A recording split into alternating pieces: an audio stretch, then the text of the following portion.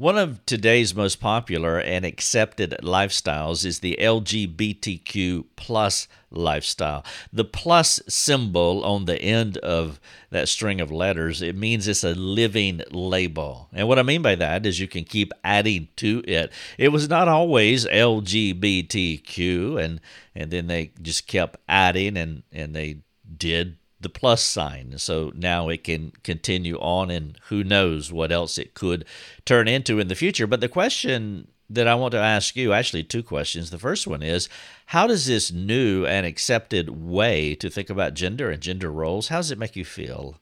What goes through your mind as you think about where we are as a culture, as you peer into the future based on the historical past, as you think about the future and where you're pretty confident of where it's going, and it's not a place that you prefer.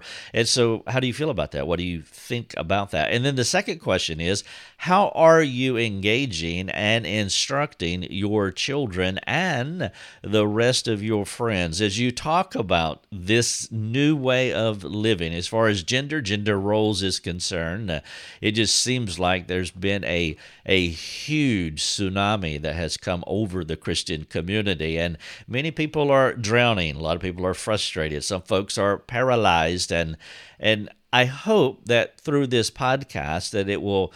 My goal here is to motivate you to step up. If you're not already, many of you are, and I realize that, but I want to motivate more of you to step up, and we must engage our culture according to where our culture is currently, and we must do this with biblical sophistication and precision and courage and humility. And so my question is, how are you engaging and instructing your sphere of influence regarding LGBTQ plus? Welcome to Your Daily Drive. I am Rick Thomas, and I'm glad that you are here. If you would like to read this podcast, I want you to. The title of it is, Why Should You Talk to Your Children About LGBTQ plus? Now, I realize that this is a sensitive topic for so many of us. It's an icky topic for some, and I understand that.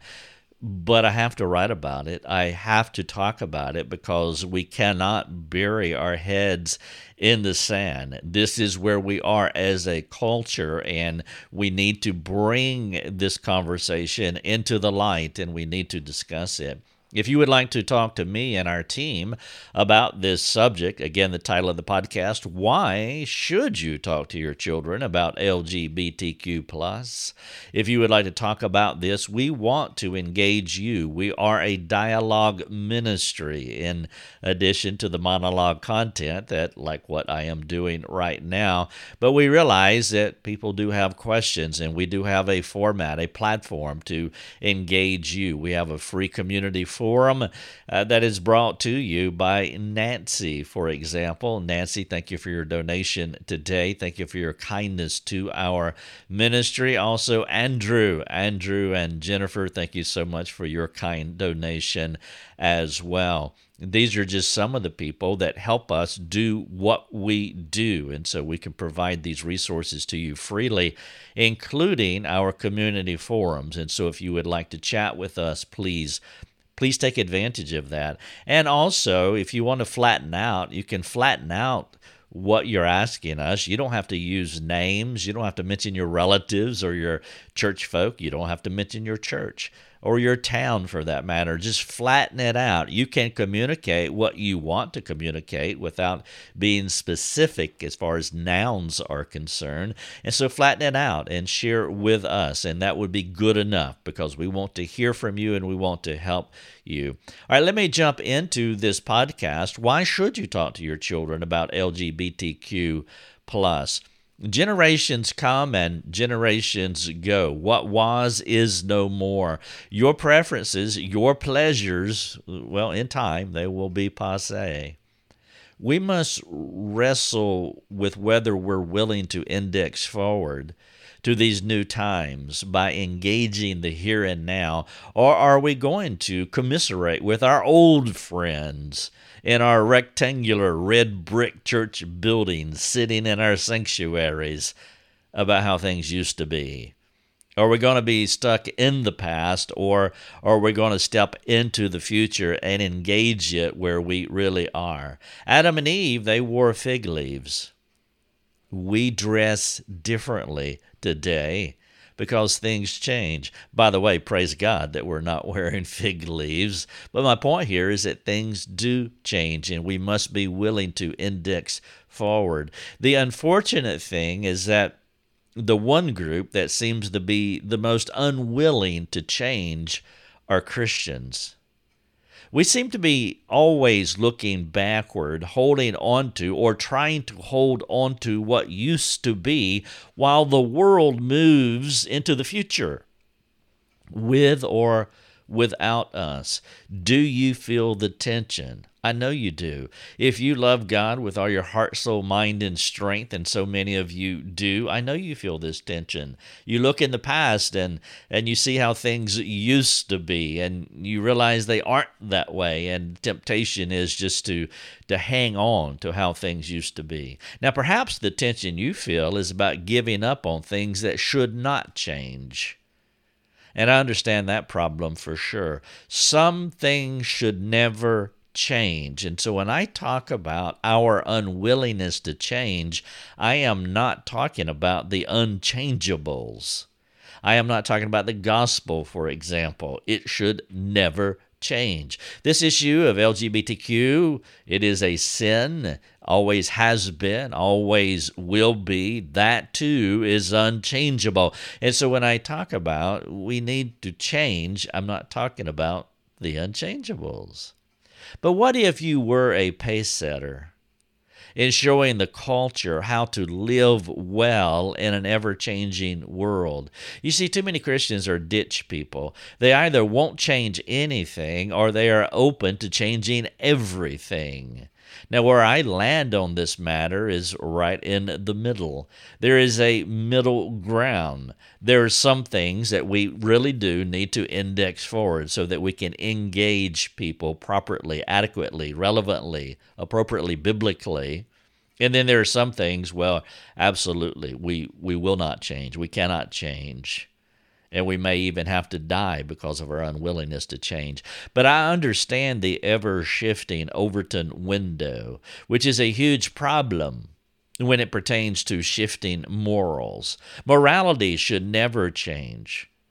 But again, I'm speaking of another issue where we should be on the leading edge, showing folks how to adapt to the culture, so Christians understand how to live in it without compromising God's word. The unchanging ditch person believes that change equals compromise. And you'll hear that. This is how they will react. When you talk about changing, the word change and compromise are synonyms in their minds. It's an attitude that keeps them trapped in the past, while simultaneously losing ground to the culture's new moral standards. They sense the increasing paganism of our country, which is really real, and it bothers them. And praise God that they are bothered by the increasing paganism. I am bothered as well. But rather than thinking through the contours of change and their need to move forward, to speak into it, practically, they don't. They drive their flag in the ground, and I will not change. And what that means, I will not change in any way, any shape, fashion, or form. A wiser response is cultural engagement, keeping up with the times by staying relevant. That should be intuitive, and it should be pneumatic. And the reason is because we're the only ones who can bring clarity and common sense to cultural evolution. There is nothing that should paralyze us with fear. We can step into the evolving future because we believe in the sufficiency of Scripture and the Spirit's empowerment. And also we have each other. And so you put those three things together, the sufficiency of God's Word and the Spirit's illumination and the community of faith. We should be bold and practical as we step into our evolving future. Some of you may remember in June 2015, our culture made one of those shifts. The gay community capped off a 40-year plan to legalize gay marriage. You remember? That was June 2015.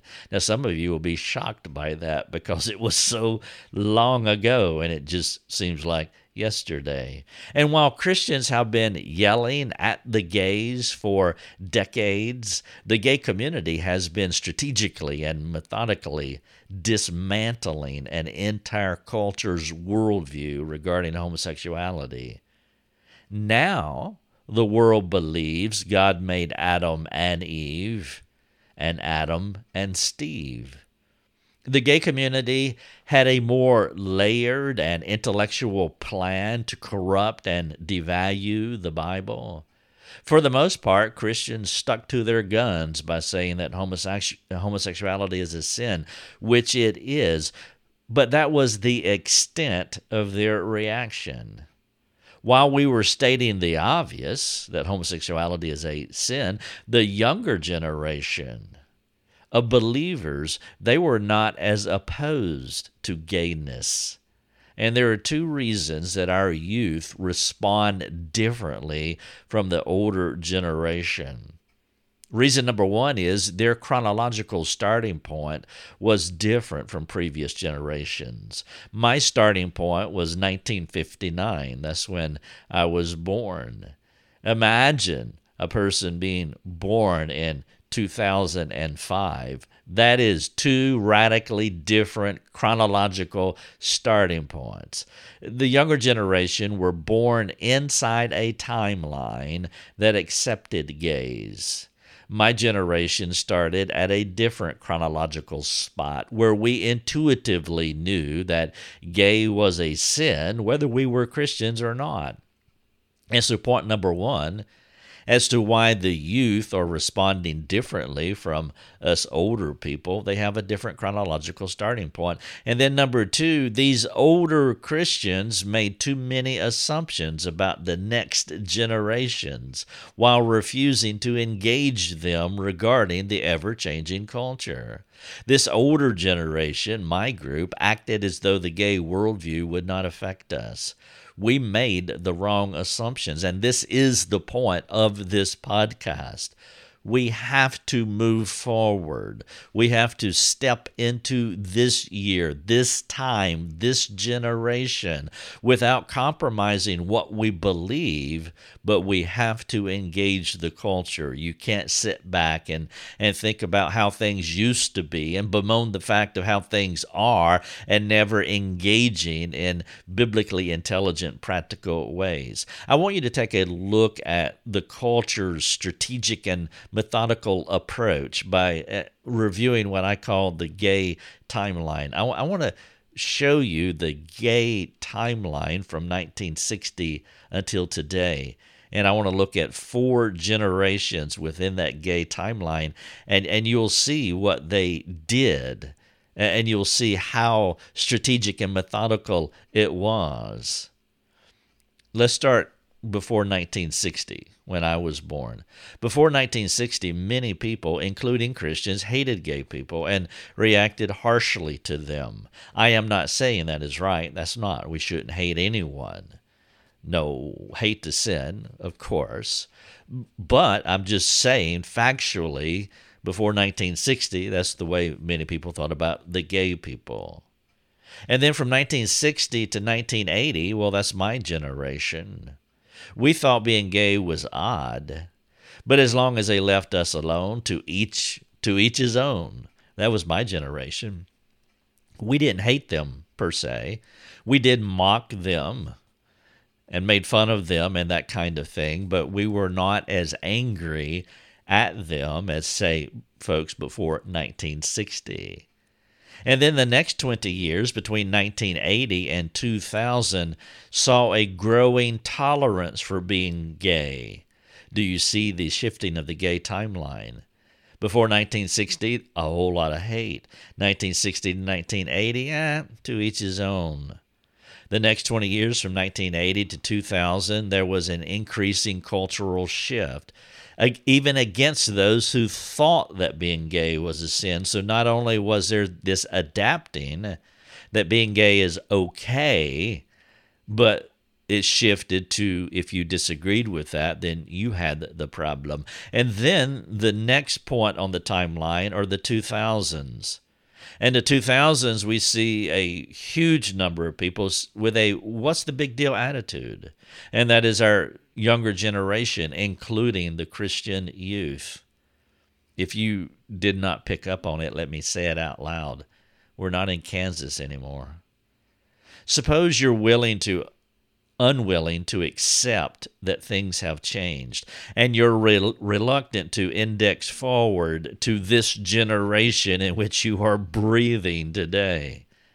In that case, you will not add gospel value to a society that desperately needs God's wisdom in ways that they can understand.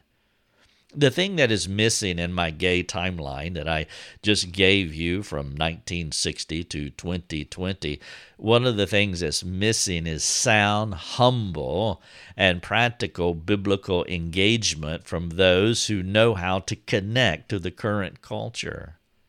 Though each of those four timelines lessen in dramatic responses toward the gays, all four of those data points are similar in that they lacked relevant practical engagement. That is the thing that was missing throughout the timeline that I just presented to you. Relevant practical engagement, and this is what I am calling you to do, and calling myself as well.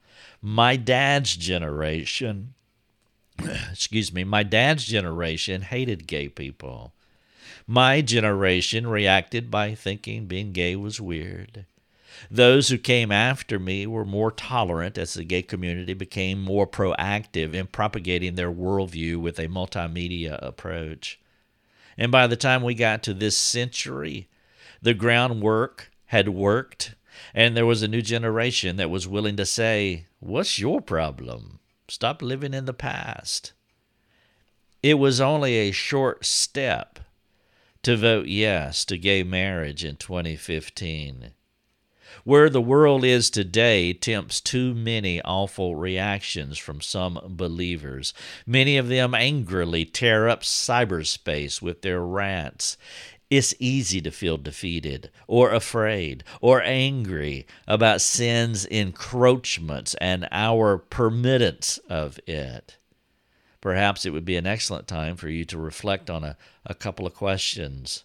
How are you engaging others regarding the gay problem? Are you stuck in the chronological past where you're just angry and then just throw out cliches? This is sin, and that is the extent of your cultural, familial engagement. Question number 2, how are you talking to your children about gays, about sex, about sexuality? The title of the podcast is, Why Should You Talk to Your Children About LGBTQ+? Well, the reason that you should talk to your children, and I trust that you've picked up on it already, is that your children were dropped into a different spot on the chronological timeline. They have dropped into an accepting culture, a culture that is very intentional about programming our younger generation that it's okay to be gay. We need to understand where they are, and rather than just giving quick off-the-cuff rebukes about gay being a sin, no, we need to talk to them and engage our children because they are receiving a completely different message from what my generation received. If you think you can separate yourself, or if you think you can separate your children from the culture, or separate yourself or the children from gay people, I don't mean to be unkind here, but you're living in an illusion. Secluding and sequestering from society, it worked when the world was smaller. It's not possible to bury your head in the sand today. Even if you ignore the problem, it's an ineffective plan for your kids, for your neighbors, for your church friends. It would be best if you stepped into the future, stepped into 2020 with wisdom, with clarity, and practical solutions from God's Word. You must activate your gospel initiatives if you have not already. And though there are many aspects to the gospel, because the gospel is like a multifaceted diamond, and every time you turn that gospel diamond, you see a new facet. Well, two vital aspects or facets of the gospel for this discussion here are humility and courage. Your attitude toward what is happening to our world will establish the tone in which you will engage it. Humility and courage must be ruling your mind as you step into the future and start engaging our culture if you are not already. The temptation to fear is real because the enemy is a roaring lion who hates Christians. God has not given us a spirit of fear, which has to be more than a biblical cliche. It's so easy to self-censor yourself because of the fear of the blowback, and there will be blowback if you open your mouth.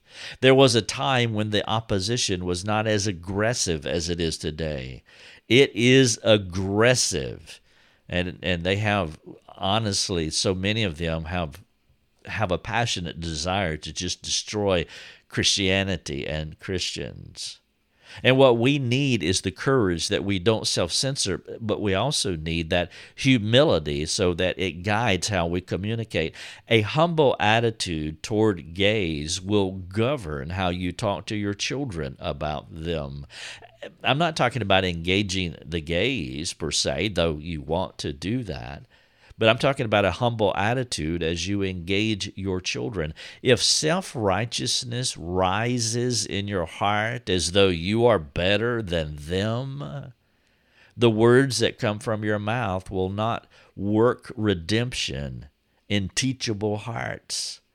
If you have sinful anger, hate, or other detestable thoughts toward gays, you must address your problem before engaging others. You need to address your heart before you open your mouth. The gospel is clear. We're all the same in that we're equally rotten to the core. Nobody has a righteous advantage over another person.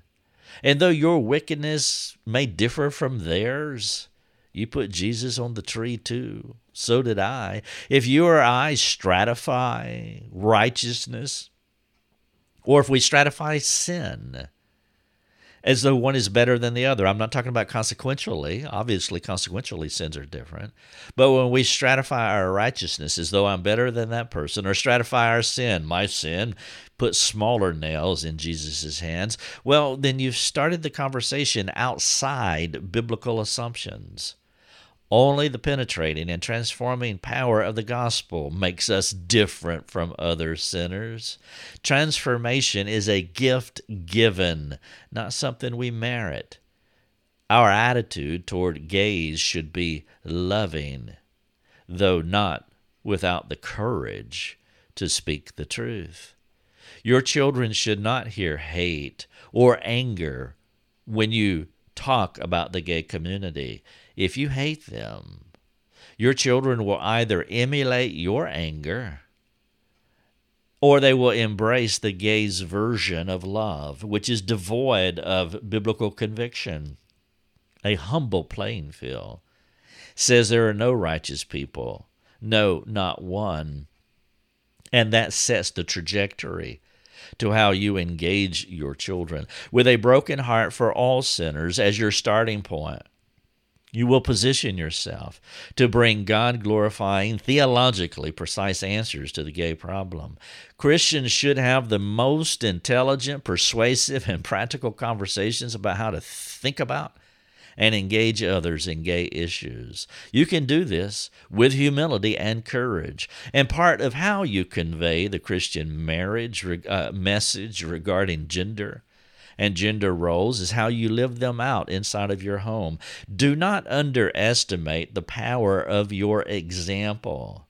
If you're an abusive, authoritarian man, you're going to screw up gender and gender roles inside the home. If you're an angry, nagging, critical wife and mother, you're going to mess up gender and gender roles, and it will have a generational effect.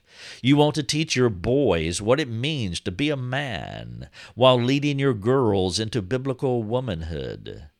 If your home is full of confusing messages about being a man, about being a woman, a husband, a wife, a father, a mother, you will blur the lines while making your children vulnerable to what the world offers.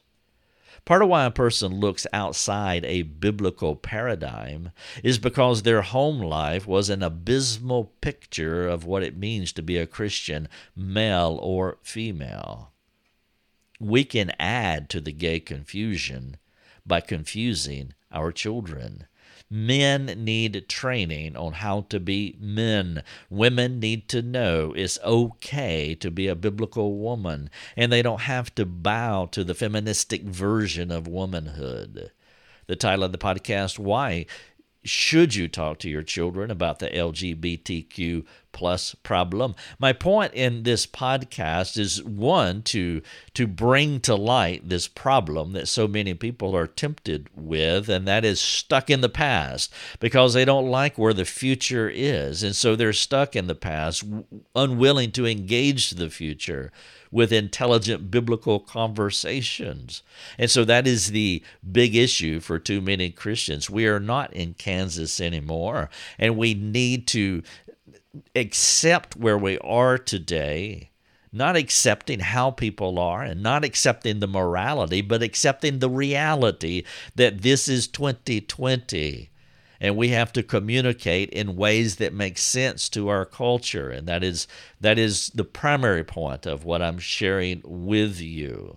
Now, if you want to understand the gay and the gay problem, well, I have a lot of articles that are embedded here on the gay community and how to talk to gays and to engage them. I've got an entire podcast that I devoted on this question that is often asked: should I attend my gay child's wedding?